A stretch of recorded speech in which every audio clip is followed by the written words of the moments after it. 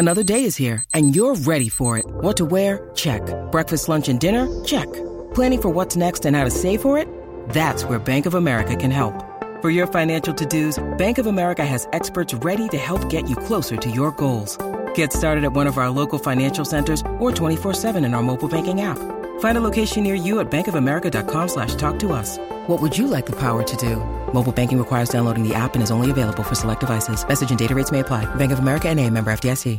This episode is supported by FX's Clipped, the scandalous story of the 2014 Clippers owner's racist remarks captured on tape and heard around the world. The series charts the tape's impact on a dysfunctional basketball organization striving to win against their reputation as the most cursed team in the league. Starring Lawrence Fishburne, Jackie Weaver, Cleopatra Coleman, and Ed O'Neill. FX's Clipped, streaming June 4th, only on Hulu. These two guys have Minnesota sports flowing in their veins. Mackey and Judd on Score North and ScoreNorth.com. To be honest, I'd love for Durant to throw, every day and give him 2 innings and let him pitch. He's, turning into one of the best young relievers in the game is what he's turning into. When you throw him in the 8th, you do want to throw him in the 9th because he's been dominant for most of his time on the mound for us. But also, he threw 2 innings 2 days ago. And you don't know what happens. You start leaving a guy in there in a second inning of work. We realistically can't let his pitch count get up into the 30s for the second time in 3 days. All right, Rocco sort of justifying his decision to bring in Caleb Thielbar for a successful save, the first ever career save, mind you. If you, just real quick too, if you guys are looking for our full recap of the Timberwolves draft on Thursday night, we did an immediate reaction episode that you can find on the Mackey and Judd podcast feed, Score North YouTube channel, so check that out. But this is Feedback Friday here, where we dive into all the different emails you send us to the Score North app. Sometimes we even dive into Reddit, like we're going to today, for something Judd said. God. And we make the show all about your comments, questions, concerns, critiques here.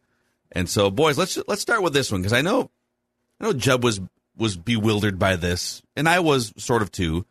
Josh Carey via the Score North app says, as you may know already, I try to be a Twins optimist, but after watching that 1-0 win, I think it's time to analyze if Rocco is losing the clubhouse yet again in 2022. Regardless of the 1-0 win, how does Rocco pull Duran with 1 out in the 9th for a guy with an ERA north of 6?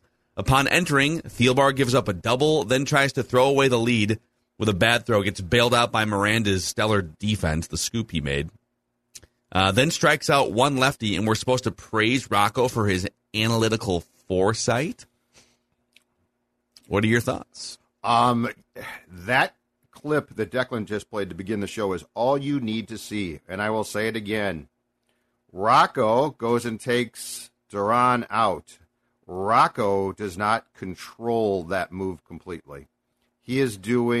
He's basically saying, of course I want him to pitch. Like, listen to him. This is basically the hostage saying, I'm doing fine. Thank you very much. Okay. Don't worry about me. Seriously. Blink twice if you are being controlled by Thad and Derek. We are being, well, and beyond that, there's all of these guys who sit there and watch the game and crunch. This is 100% to me a predetermined decision by a group of people that goes well beyond one guy.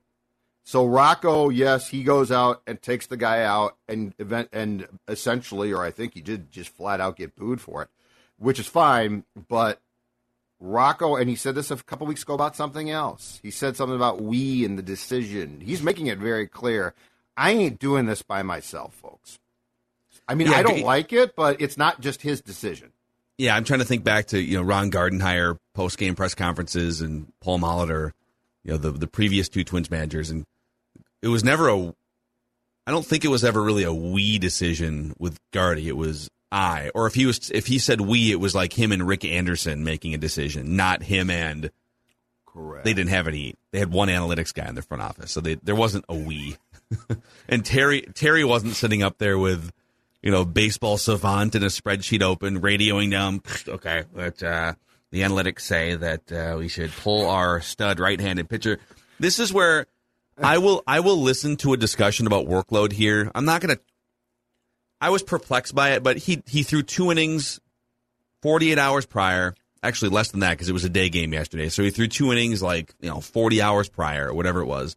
Right. And so I get that you don't just want to be stacking. You can't go 2 innings, day off, 2 innings, day off because you're going to wind up pitching.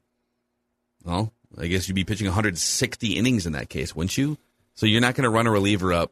Is my math right on that? If you pitched, I guess you'd pitch. You're the math guy, dude. So 160 games. If you pitched in 81 games and 2 innings every time, you would pitch 162 innings, which is you're trying to keep your relievers in that 60 to 80 inning range. If the pitcher left Baltimore at 7 a.m. and arrived in Los Angeles, yes. How fast did the pitcher travel, and what was the workload? The pitcher leaves town on a Friday. He returns 3 days later on a Friday. God, I hated those. Yeah, I did too. It's like so stupid. Shut up. So stupid. How's that helping me? The horse's name is Friday. Yeah. Just, you know what? Shove it and shut up. So from a workload perspective, I get that it's not sustainable to just keep running a guy out there every other day for 2 innings at a time. But then if you just look at yesterday, you're pulling by far the best reliever in your bullpen. With 2 outs to go, he just powered through the first portion of his workload for the day. And you're bringing in a guy who's really struggling, Caleb Thielbar, with an ERA north of 6, like the commenter said. And you're bringing him in because, you got 2 lefties over the next 3 batters, and so this is a favorable matchup. But I think, was it Jimenez that doubled down who doubled for the Guardian? I think it was Jimenez. It was. And he's actually a really good hitter against left-handed pitching. So I don't know that it made analytical sense. I think you could have was there a better reliever in that spot to bring? It worked ultimately, but I don't know. It felt like an overthink to me. Just leave your stud pitcher in there and give him 2 days rest or something. I mean, I tweeted this out when it was happening too, and I just didn't understand it because Duran is obviously your best reliever, and he's throwing just absolutely fireballs down the middle of the plate that no one can hit, right? And even though Thielbar, left-handed hitters hit him, lower than Duran, they're still getting on base at a higher percentage than Duran. So, Thielbar coming in makes no analytical sense, no statistical real sense. It was the classic gut feeling of lefty versus lefty, but I'll take my chances with the 100-mile-an-hour arm thrower over Caleb Thielbar, who is honestly just a guy in that bullpen. I didn't understand it at all. Right, but they're saying they're legit concerned about workload. So yeah, and they should be. They should be. Duran's had some injury issues, so I don't know. I thought they overthought it a little bit, but whatever. They won. They avoided the sweep. They're still 7 games over 500 here. All right, the next comment. A lot of Twins angst here from people. This is people reacting to Judd angst on Reddit. This is awesome. Judd, you got roasted on Reddit last week for your take. I'm so excited to hear this. For your take on pitch framing. So there was an entirely new thread created based off this Judd tweet on Reddit. Yes, LaTroy Hawkins is exactly right, Judd tweeted. Jeffers is gaslighting umps, and anyone who appreciates his baseball relocation program is gaslighting fans. The answer is to tell catchers if they move their glove, it's an automatic ball. I can think of better answers than that, but we'll get back to that. Here are just some of the comments that people threw out on Reddit about this Judd pitch framing gaslighting. Which, by the way, take. has been a season long. I think I'm into my second year of this, and I've tweeted it, and until now it hadn't picked up steam. So thank you. I'm glad it finally got some steam. This has to be one of Judd's more amusing and ridiculous takes. I felt like I spent 5 minutes trying to decipher how any of this is actually gaslighting and why he used the term gaslighting 17 times in a single tweet. It was only twice, I'll have you know. Thank you. It's a lot, though. You only get a certain amount of characters, and gaslighting is a long word. You're up to 250 now, though, right? It's 280. 280. Yeah, so I got room. Mm-hmm. I got room to paint. This feels like a reach, Judd. I think he's just grasping at straws because he doesn't know where to throw his Twins hate since Miguel Sano has been injured for so long. I sort of like that one. I might care more about Judd's opinion if I had ever heard of the dude before this post. True, Bro's okay. name is Judd Zulgad. He was born angry. Yeah, that's my favorite one. That's also a good one. You see, this is why I love this stuff. Well, okay. What I don't get about this is why are you putting you're taking an imperfect balls and strike system and you're taking your angst and you're putting it on catchers. Yeah. Well, no, I'm putting it on a system that allows you pitch framing. Okay, let's break down what it is, okay? It's called framing. Framing is an art. Framing is subtle movements of a pitch that's close to the strike zone to get it into the strike zone. Watch what catchers do now. They literally take every pitch and relocate it into the box. That's not framing. That's finger painting. All right? That's finger painting. So if you frame correctly, and I'm an ump, I should have been more exact with my wording here. If you frame correctly and you're an ump, I appreciate that. I might call it a strike. Ryan Jeffers literally takes pitches, and this is where the framing stats now fall short and need to be rethought. Ryan Jeffers will take a pitch that is well outside the box, and he is by far and away not the only catcher to do this, and he will relocate it into the box. That's not framing. That's relocation of the ball. And the framing, what they need to do is come up with at least 2 to 3 different types of framing stats, which is one, framing. That's an art. I appreciate that. I love that. But when you're yanking the ball around, that needs to be pointed out. And that is actually, in my opinion, a shortcoming of the system because it's now gotten out of hand. Judd, there's a headline last week. I'm going to read this to you. Google engineer warns new AI robot has come to life. We have created robots that are becoming human-like. Oh, I know where you're going. And you are sitting here arguing about, well, if the catcher moves his glove 2 inches this way, then it should be this. Why do we even have this system still in 2022? We're creating human-like robots. We have self-driving vehicles. Oh, but it's hard to adjust for the height of a batter on an electronic strike zone. The whole thing is ridiculous, and we shouldn't be blaming catchers. Catchers are just doing what they need to do. I mean, maybe some of them aren't great at it, but okay, I guess if I need to trick you, these idiots like Angel Hernandez who can't see the strike zone, so I'm going to have to trick you a little bit because Major League Baseball refuses to use technology that was available 15 years ago.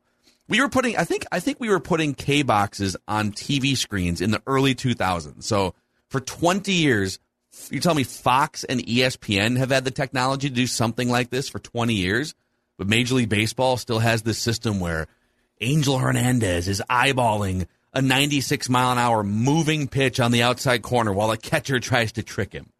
I just find it funny that you're sitting here blaming catchers for doing this is ridiculous. Just put an electronic strike zone in, and those guys can sit back there with a cocktail in their hand. They can sit cross-legged for all it matters, unless there's a runaround base. I agree completely. But you know what? Until we do, I don't want. And by the way, the one thing about my thread that caught fire, which I really appreciate, was this: LaTroy Hawkins was the one who was complaining, and basically, I think saying the same thing that you're saying, Phil, which is, this is ridiculous, because Dick's like, oh, look at what Jeffers did, look at that beautiful and LaTroy Hawkins is like, no, he's not. He's saying exactly what Phil just said. He is fooling the umpire into thinking a pitch that was nowhere near the strike zone was a strike. Well, if it works, then he's doing a good job. Are you saying that Jeffers actually steals more calls than all but like 6 catchers in baseball? So he's actually one of the better guys at doing it. He is. Which is why I want the statistic redone to show how bad the umpire is because what he's doing is he is doing it at a level that's not framing. So what I want is, and you're right, ultimately let's get the best balls and strikes. Well, no, your tweet is blaming the catcher. You're saying the answer is to tell catchers if they move their glove, it's a ball. I'm saying ridiculous. Preposterous. No, you guys. I'm saying it's one of the ugliest, stupidest things I've seen. He's not framing. He is relocating the ball, and everyone's a moron for buying into it. That's what I'm saying. And Ryan Jeffers. But it works. Right, which is why I would say, Ryan, when your glove moves as much as your glove moves now, that's a ball unless you hold it where it's – and if you can subtly move it, but you can't just take it from – it's over here. Okay, watch this. Okay, I'm out of the picture right now. This is borderline Judd Anthony Rizzo on the tarp take from 5 years ago. Which was one of the stupidest things I've seen. Anyway, What I'm saying is this is incredibly flawed. It's a bunch of crap. I've seen framing. Framing is beautiful. This is finger painting. Judd, Ryan Jeffers is one of the best in baseball at converting balls to strikes and if you're an idiot, getting what his pitcher needs. If you're an idiot, you're buying into it. Well, then they're idiots. The umpires aren't idiots because it's really hard to call. These pitches are flying 97 miles an hour with movement. Exactly. It is an impossible ask to tell these umpires to call these games 100% correct. But you know what you can see? You can see this. That I can see. Bang, ball. You can't. Why is it a ball? Why is it a ball? Why are we punishing the catcher for that? Because he took what is clearly a ball. When his glove moves that much, that means it was a ball. No, it doesn't. Just because it ends up here does not mean it's a strike. They frame strikes, too. They frame strikes more into the strike zone to assure that it's called a strike. Yes. Frame. Frame means that's a strike. This means it's a ball. So your answer is you want to give the umpires more power over balls and strikes. You're trying to give them more power. I am saying if it is a pitch out and the catcher runs back and puts the ball inside the box, that's a ball. That doesn't make it a strike. Watch Ryan Jeffers. That's a made-up example. Yeah, that's unnecessary. There's no pitch outs that are being framed for strikes. What I'm saying is Ryan Jeffers would do it if he could. He should. Watch the games closely this weekend and watch his glove and watch the movement of that glove. It is in no way, shape, or form framing. I don't care what you call it. It works. Yeah. Okay. It statistically works. Right, but he's literally he's one of the best in baseball at it. Other catchers should learn from Ryan Jeffers. You are on the wrong side of history here on this take. I think we're ultimately arguing the same thing. No, we're not at all. This is more of a call for an electronic strike zone because then it wouldn't matter. Because then all of those balls that Jeffers yanks his glove all around the zone for would be balls. I know, or they'd be strikes if they were in the zone. My final point on this is, so we agree that umpires aren't getting enough calls right, and we have the technology to fix this by putting in an electronic strike zone. And your solution is umpires are not living up to the expectation, so let's give them more power and the ability to punish catchers that are trying to make a ball correctly called a strike. What I'm saying is this. There used to be, I think when we started our show, Phil, there were pretty good pitch framing statistics of catchers who were good, and at that time, if you watched them, they were good because that's an art. Now it's become everyone and their brother yanking their glove around the zone. That's what it's become. Okay, but let's say, I know this is a different sport, and we love the apples to oranges. 10 minutes into a pitch framing argument. Into the apples to oranges comparison. It's June. What else do we got? By the way. And the NBA draft did sort of suck. I guess we talked about pull tabs for 8 minutes on for the spreadsheet today. Yeah, and I didn't know a thing about that. Different sport, and there's obviously review for this. But this would be, Judd, what you're saying is to punish them. Let's say when a football player is close to the first down marker and he reaches for it, right? But his knee could be down beforehand. And you're now saying that should we punish the player for reaching in front to try to get the extra spot and get the extra yard for it? Yes, he's trying to trick the referee. Trying to trick the referee? Punish the player. What I'm saying is, should we move the ball back 5 yards for him reaching? Pitch finger painting is far more obvious. Just watch games, a couple of the next games that Jeffers catches, and watch where the ball is caught, and watch what he does with his arm. There's nothing subtle about it. Who cares? But okay, I just pulled it up here. Fangraphs actually has updated pitch framing stats. Right, which is what I'm saying are flawed. Well, no, they're not. The four best pitch framers in baseball this year, the guys who have given their team the most runs or value just through pitch framing are Jose Trevino, the Yankees, Sean Murphy of the A's, Yadier Molina, who's a Hall of Famer, and Ryan Jeffers. Yeah. So whatever he's doing, whether you call it framing or relocating or drastically, wildly moving his glove around, right, it is working very well for the Twins. Mm-hmm. He's good at it. Yeah, and that's where I want the crackdown. That's where I want the crackdown. Ryan, that ball's outside. Keep it outside. Don't bother, because that's a ball. Ball one. Okay. All right. All right. Spencer Crabb via the Score North app. Judd Zulgad sounds like a guy who is bored angry is good, by the way. I hope there's another thread based on this follow-up discussion that we just had for the last 15 minutes here. Spencer Crabb via the Score North app. I'm really starting to think the attendance is down at Target Field because we never know in advance the players' scheduled rest games. I know this has stopped me a couple times this year from going to games. The term worth the price of admission is very true to me. Last homestand versus the Guardians, I went to the Saturday game when Royce Lewis was at shortstop. Buxton didn't play. If I spend money to go with my friends and family, all due respect to guys like Celestino, there's more 25 jerseys than 67s. Yeah.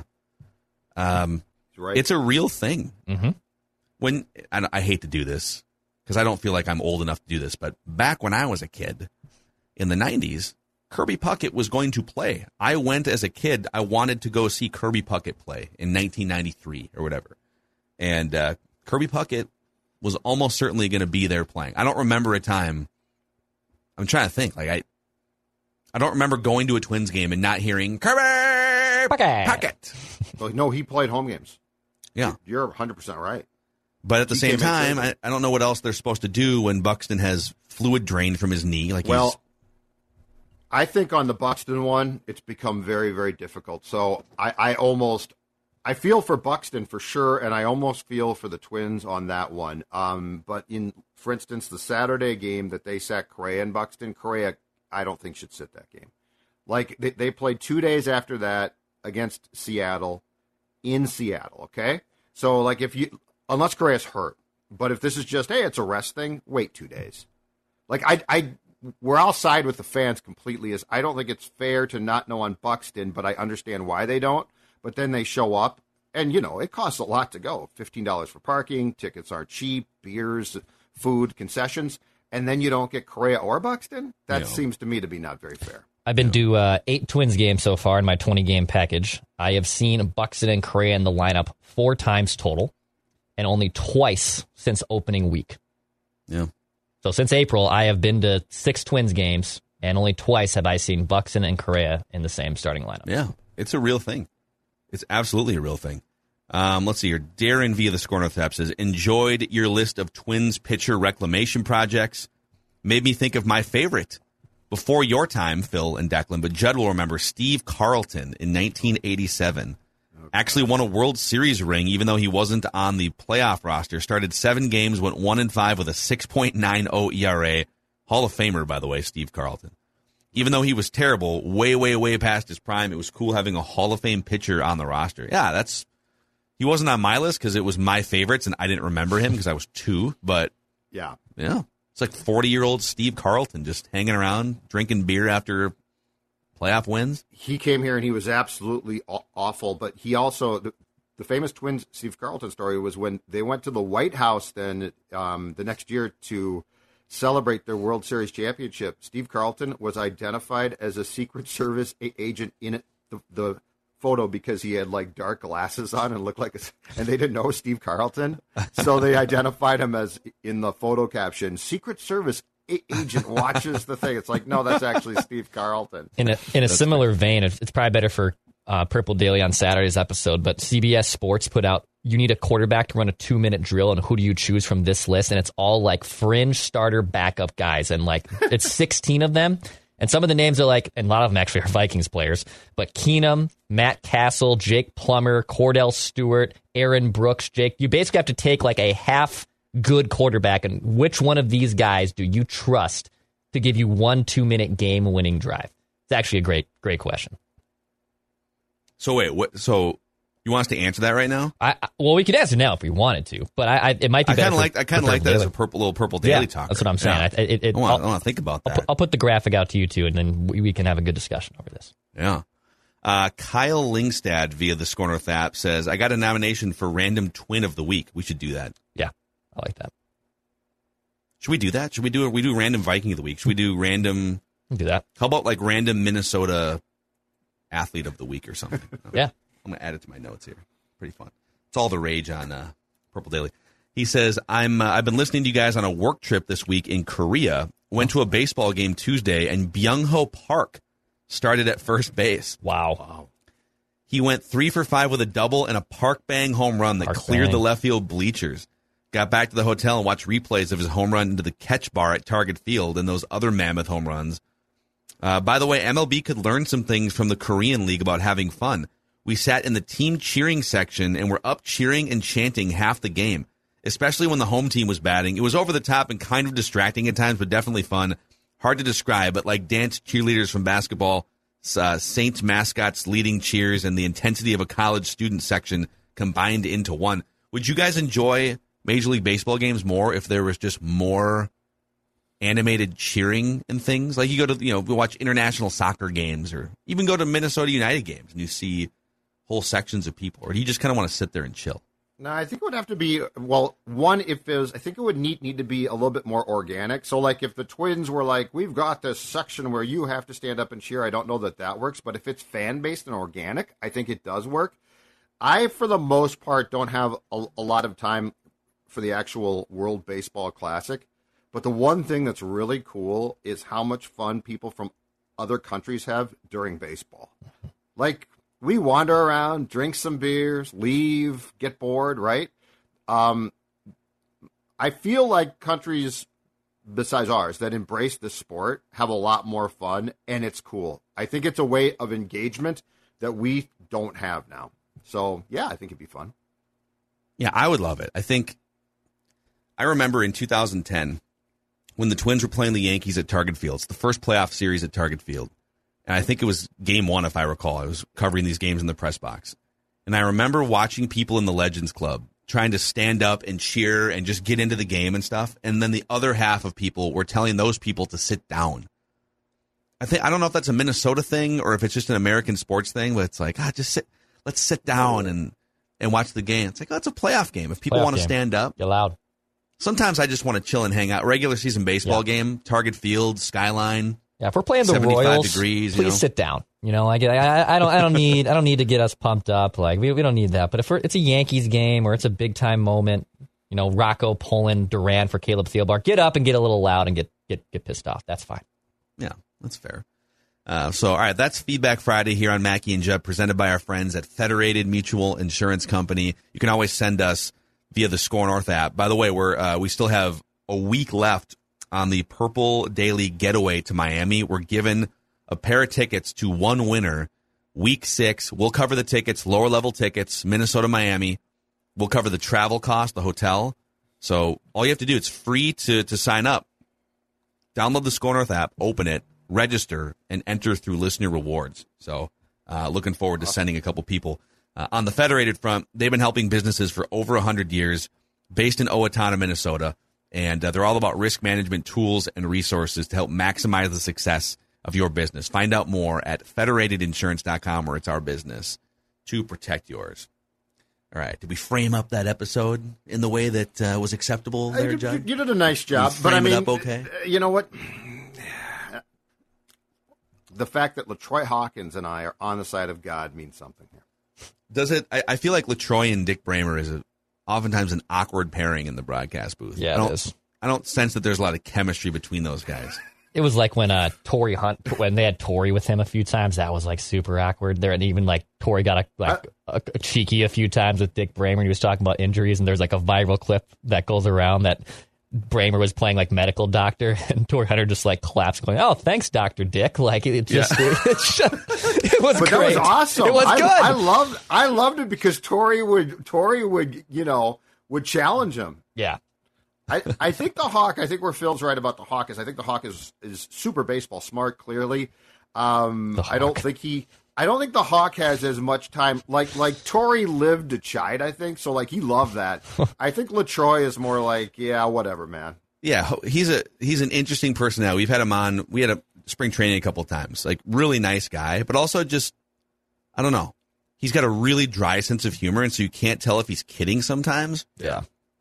I don't know if it connects well with Mr. Bramer, but last thing too, and the Cleveland broadcast just called Miguel Sano fat. They didn't even hold back at all.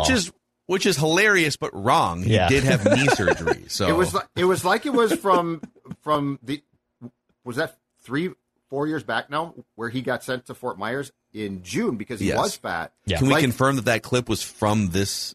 I think it was from yesterday. Series? I think it was from yesterday. Yeah. Yeah, but yeah, it was very weird because it was like he was talking. It was like the Cleveland broadcaster. I think it was Pat's friend, right? Tom Hamilton. I think it was Tom Hamilton.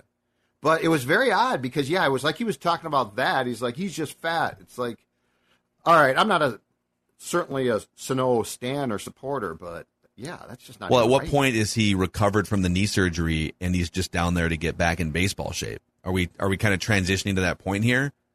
He's been on the injured list for quite a while, and wasn't it? Do we know it was the short-term version, right? It's the one that kind of knocks you out for a few weeks. He was supposed to be back in like 4 to 6 weeks. Yeah, yes, I think you're correct. Yeah. But, I mean, there's no place for him. That's the other problem. Yeah. What, where's he going to play? DH? They got guys that can DH. I think he's just he's kind of a guy? part-time DH, bench bat late in the game. I guess. You know, sit down there in the cage and get warmed up for your 9th inning at bat. I don't know. Oh, but that's a wrap on Feedback Friday here. Be sure to check out on Purple Daily the final 5 of Judd's top 25 Vikings of all time. See you guys.